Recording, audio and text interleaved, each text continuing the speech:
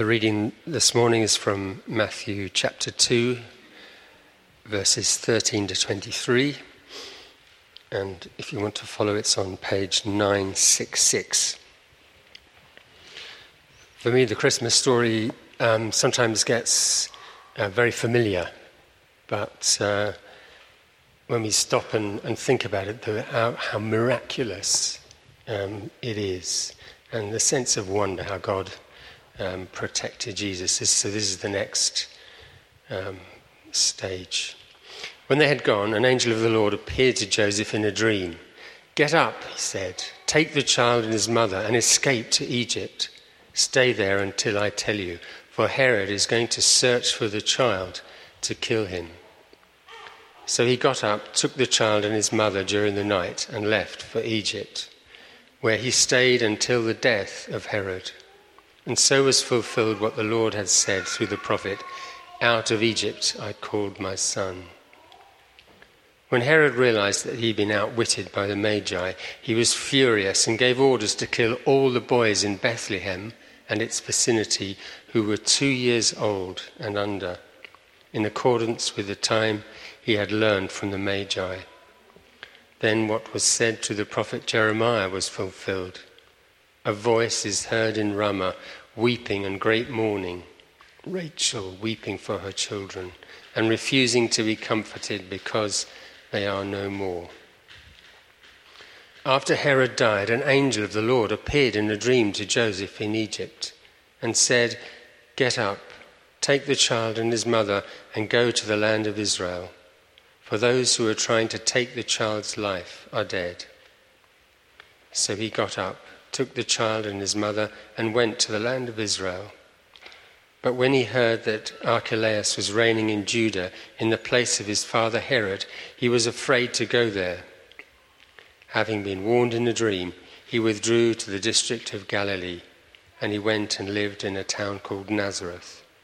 So was fulfilled what was said through the prophets, that he would be called a Nazarene. This is the word of the Lord. Thanks be to God.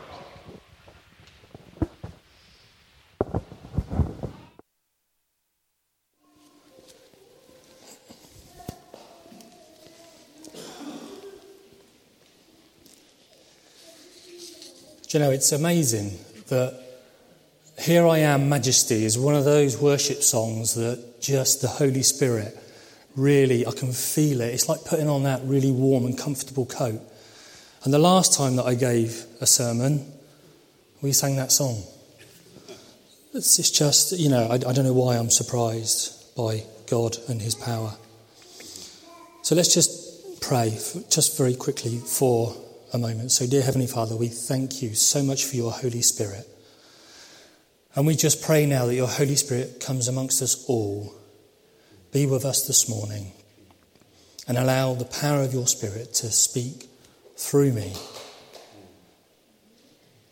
In Jesus' name we pray. Amen. Amen. So this is officially the after Christmas reading. So I'm pleased that we were still singing some Christmas worship songs. I'm going to do this in two parts if you don't mind. I'm just going to reflect a little bit on Christmas and then we'll pick up on the reading. So, how was your Christmas? Did Father Christmas bring everything that you wanted? Did you spend time with friends and family? Did you eat your own body weight in turkey, in Christmas pudding and chocolate? Did you spend a small fortune on gifts, presents? And did you manage to get them to everybody on time? I've still got one for my sister that I haven't given her yet. I haven't seen her.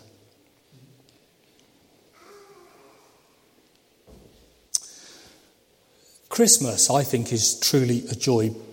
But is it? Oh, I'm so happy all that's over. The truth is, for many people, Christmas is over now. And it's another 10 or 11 months before they have to think about it and worry about it again.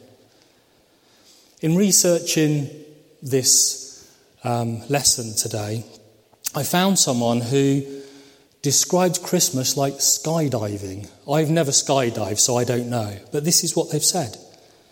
Christmas is like that sense of freedom and excitement you feel when you jump out of an aeroplane and you're free falling through the air You feel the wind around your face. You can see the beauty of the world for miles around. The earth is rushing towards you. You pull the ripcord, your parachute jerks open, and you hit the ground with a jolt.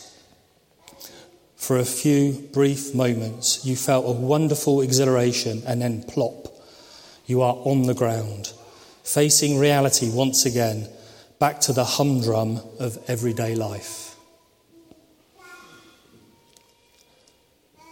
So is that what's happened with Christmas? Christmas is wonderful, and then plop, we're back to reality again. Probably most of us are still off on holiday at the moment. So I was thinking about this, and I have my own reflections, actually. I've always loved Christmas, always loved Christmas. When I was much younger, late teenagers and early 20s, I worked in a pub. Through my pub work, I got invited to take part in corporate events and providing for big corporate parties around Christmas time. I loved it, the food, the drink, the atmosphere. One year, I worked 15 Christmas parties. I ate 10 Christmas dinners, and I probably drank a whole lifetime of beer all before Christmas Day itself. And that can seem the norm, actually, for an awful lot of people. It's just one massive party or just a whole series of parties. And people will celebrate Christmas without actually celebrating Christ. The birth of Jesus for far too many people is just a story. Just like Santa Claus or the Grinch.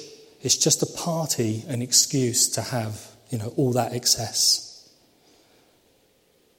Since realising God's been waiting for me, and for me to open that door to let him in, Christmas has taken on a different meaning. And my Christmas now includes Christ. I love it, and I love everything that we do here. I love that build-up. I love the worship. I love Advent.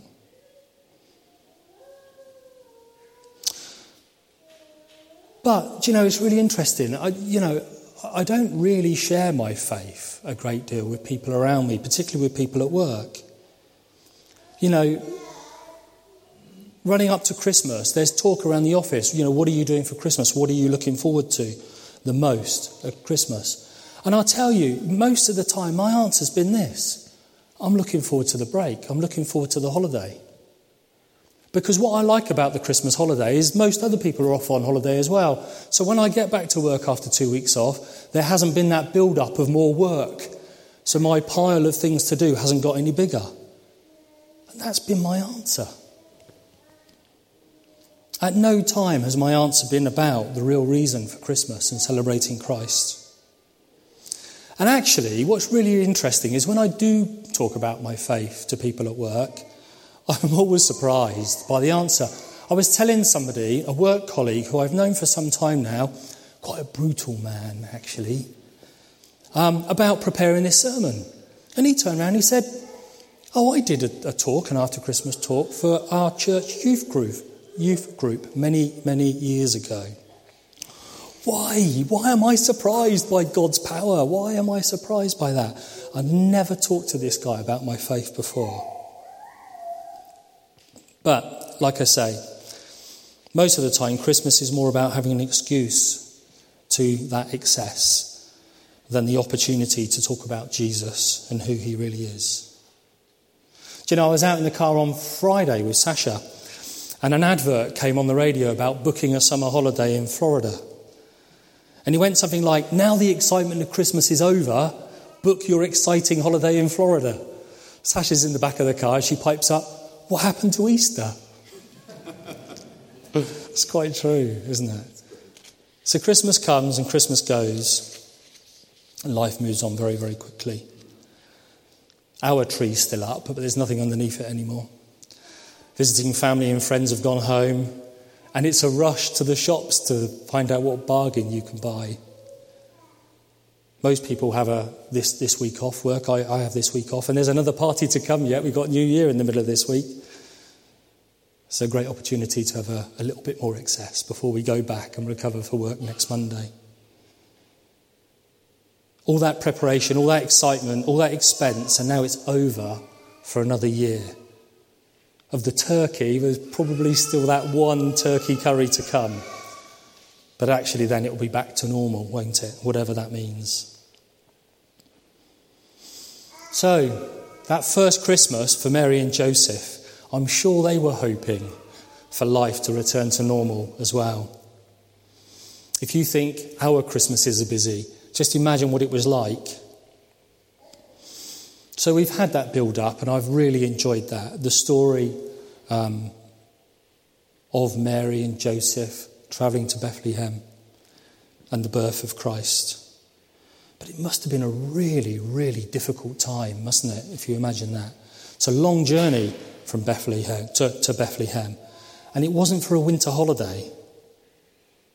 They were on their way there for the census and to pay their taxes. It's not the easiest to do at the best of times, let alone when you're 9 months pregnant. Mary and Joseph, they would have walked, or they would have travelled in a cart, or maybe on a donkey. Can you imagine that? Today we can just jump in the car or go and wait for a bus.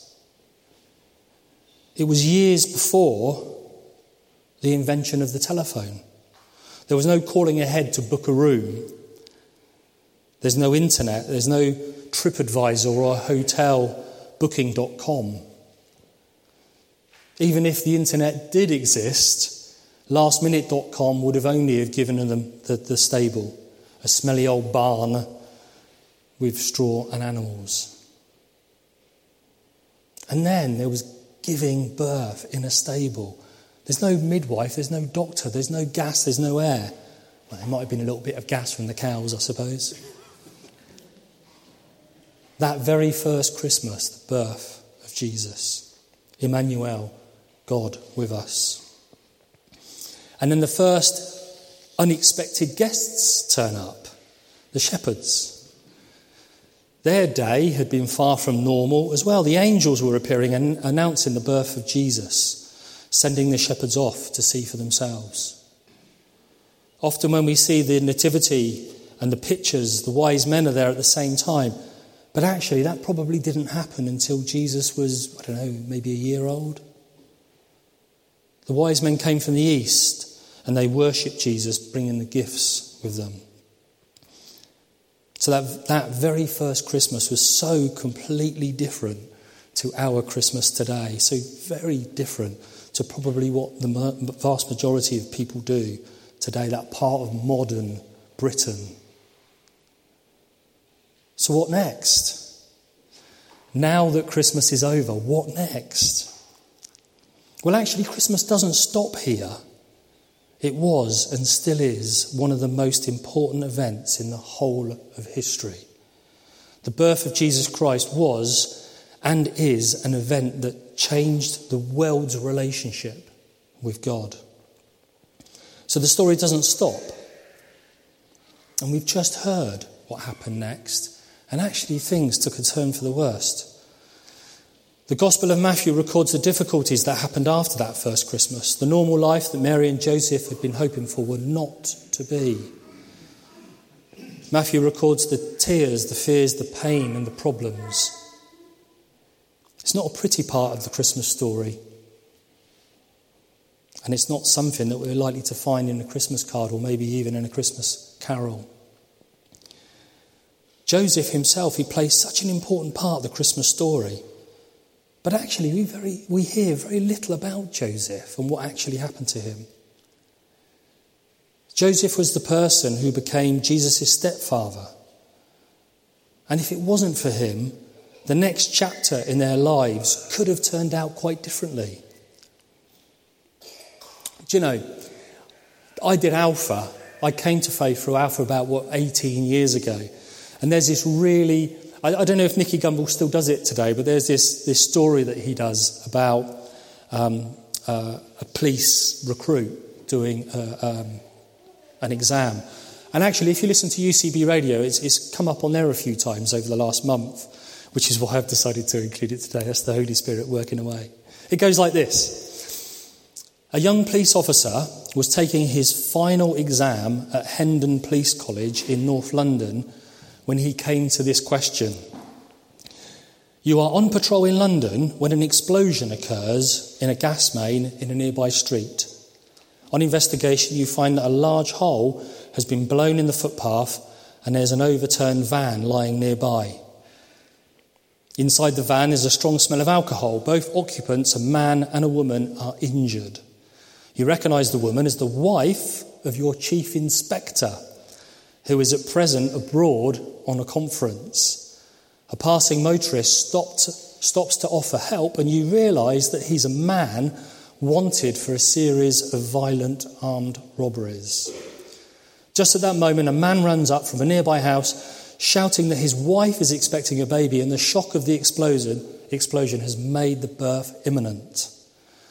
Another man is crying for help, having been thrown into an adjacent canal by the explosion, and he can't swim. Bearing in mind the provisions of the Mental Health Act, describe in a few words what actions would you take? The young police officer thought for a moment, picked up his pen, and he wrote these words: I would take off my uniform and mingle with the crowd. That's normal life, isn't it? Mingling with the crowd. I think it's so easy to dismiss Christ and life in faith, with faith, because it can be challenging. And it's so much easier to mingle with the crowd. But Joseph, faced with everything that he was faced with, he didn't mingle with the crowd. Joseph has such an important role. But actually, there's nothing ever recorded in the Bible as to what Joseph actually said. Joseph can be easily forgotten in the Christmas story. The emphasis has always been on Jesus and Mary and the shepherds and the wise men. But after that first Christmas, life would never be the same if it wasn't for Joseph. Thankfully, the Gospel of Matthew gives a lot more detail about what happened to Joseph, Mary and Jesus, as we've just heard. For a moment, let's just look back over who Matthew actually is. So I think it's commonly agreed, I'm going to look at Pads and Kirsty, it's commonly agreed that Matthew, he was otherwise known as Levi, and he was one of the 12 apostles. He himself barely gets a mention, actually, in any of the Gospels. Matthew Matthew was a tax collector, I believe. Yes, is that right? An accountant, maybe, possibly. And on meeting Jesus, he spent 3 years living close to him. Matthew sees Jesus as the King of the Jews and the one who fulfills the promises of the prophets. Matthew starts his writing with the ancestral line to David and how the birth of Jesus fulfills prophecy. So Matthew's account of the life of Jesus follows the same path of Mark, the Gospel of Mark, and it's widely accepted that they shared the same material. Are you nodding at me? Have I got this bit right? But Matthew is much more full than Mark. Mark's a bit more bang, straight through. Matthew is much more detailed. So whilst Mark was writing for unbelievers, Matthew is writing for new believers. And that would have been converted Jews at the time. So it's important for Matthew to pick up and highlight the fulfillment of prophecy. That's why he wrote it the way he did.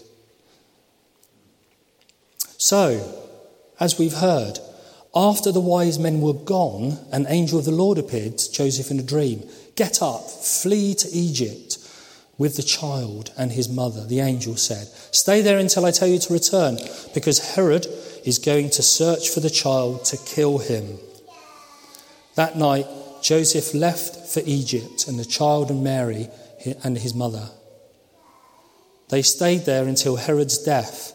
This fulfilled what the Lord had spoken to the prophet, I called my son out of Egypt. After the wise men visited Mary and Joseph and presented them with their free gifts, they leave. Mary and Joseph go to bed, and Joseph has a dream.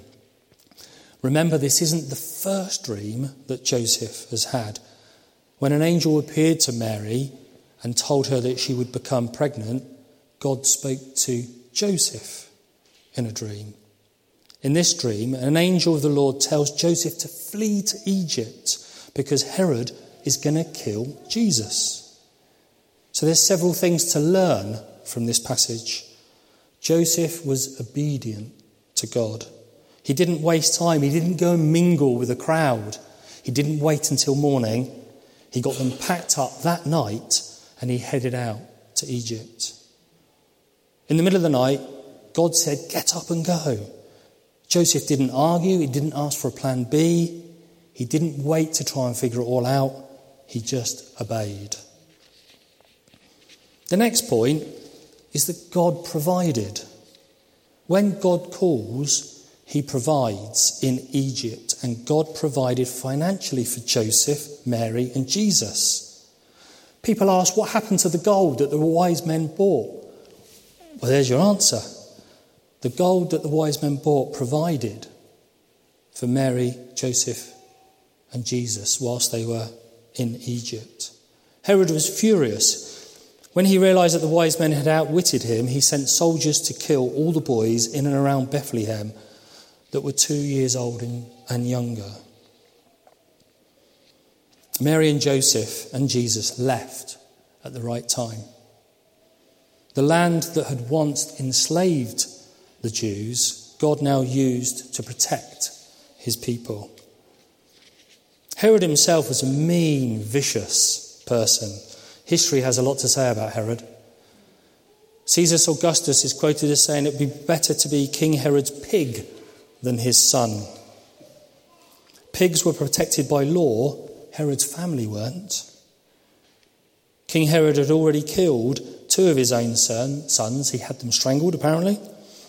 He also killed one of his 10 wives because he thought that she was having an affair. He killed his 18-year-old brother-in-law because the Jews liked him more than they liked Herod. Herod also killed his favourite wife's grandfather and her 80-year-old uncle who had once saved his life.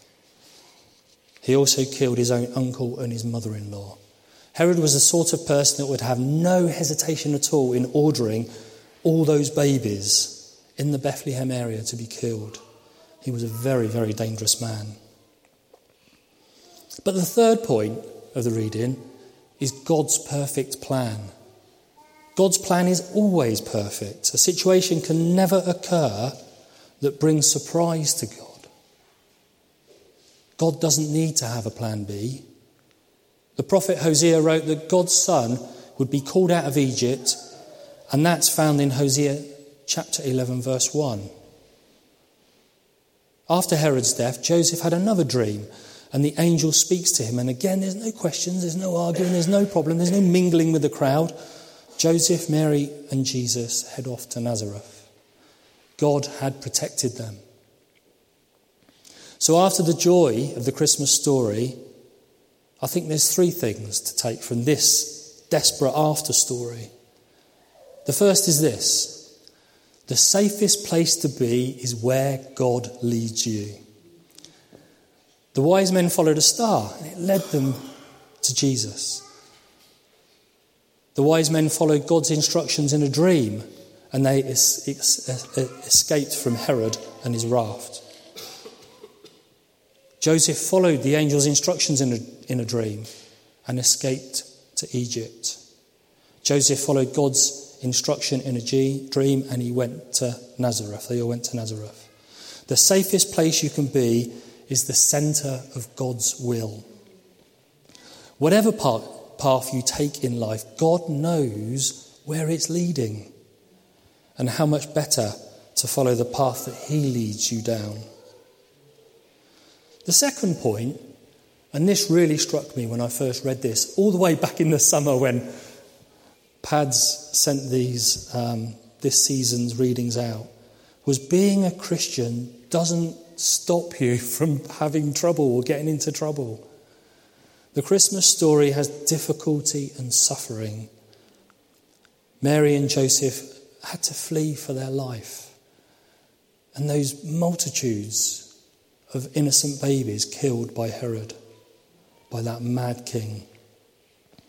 But God leads us through our problems and our situations. He provides a way through. So you're not exempt from trouble, but God, if you believe and trust in him, He will lead you through them. He gives us strength when we need it. He comforts us. He's always with us. We need to trust him, and we need to follow the path that he set before us. Please don't lose faith when things get tricky and be tempted to mingle with the crowd. The third is that God is in control. We can always feel safe when we're living in God's will. That doesn't mean that our lives are going to be trouble-free or that bad things won't happen, but God is in control. Everything that's happened in the Christmas story and in that after story was planned by God. He is in the Christmas story every part of the way, and he is in our lives every part of the way. God is in control. Just wanted to finish, really. There's one person over Christmas who never has any fear of talking about their faith in Jesus Christ. And they said this: of course, at the heart of the Christmas story lies the birth of a child, a seemingly small and insignificant step overlooked by many in Bethlehem.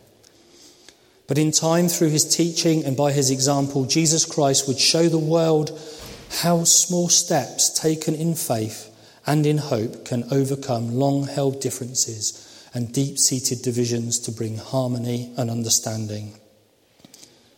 Many of us already tried to follow in his footsteps. The path, of course, is not always smooth and may at times have felt quite bumpy, but small steps can make a world of difference. The Queen, in her Christmas message, went on to say that whilst Jesus Christ came to a divided world all those years ago, it is very relevant today, as is the message of peace and goodwill. If only I could find those sorts of words when people were asking me about my faith. And of course, the Queen speaks to millions of people in her Christmas message. So how do we stop ourselves from mingling with the crowd when things get tricky, when things get tough, and we're not quite sure what it is that God's asking us to do? Let's make Christmas mean something. So when the ordinary, normal reality of life starts again, maybe next Monday, how do we make Christmas mean something? Well, we heard from Pads at the carol service last week about the Alpha Course. The Alpha Course starts soon. It says in your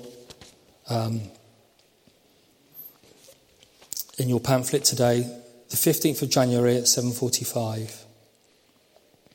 I would strongly recommend the Alpha Course. I did the Alpha Course.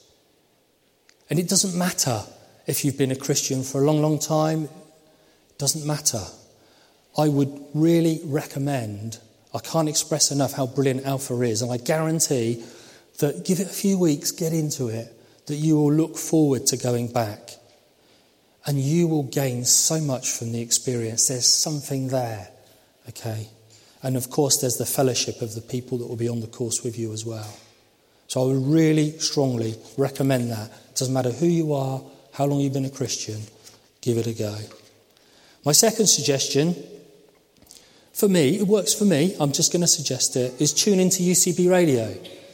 I like coming along to the Sunday service, but then what?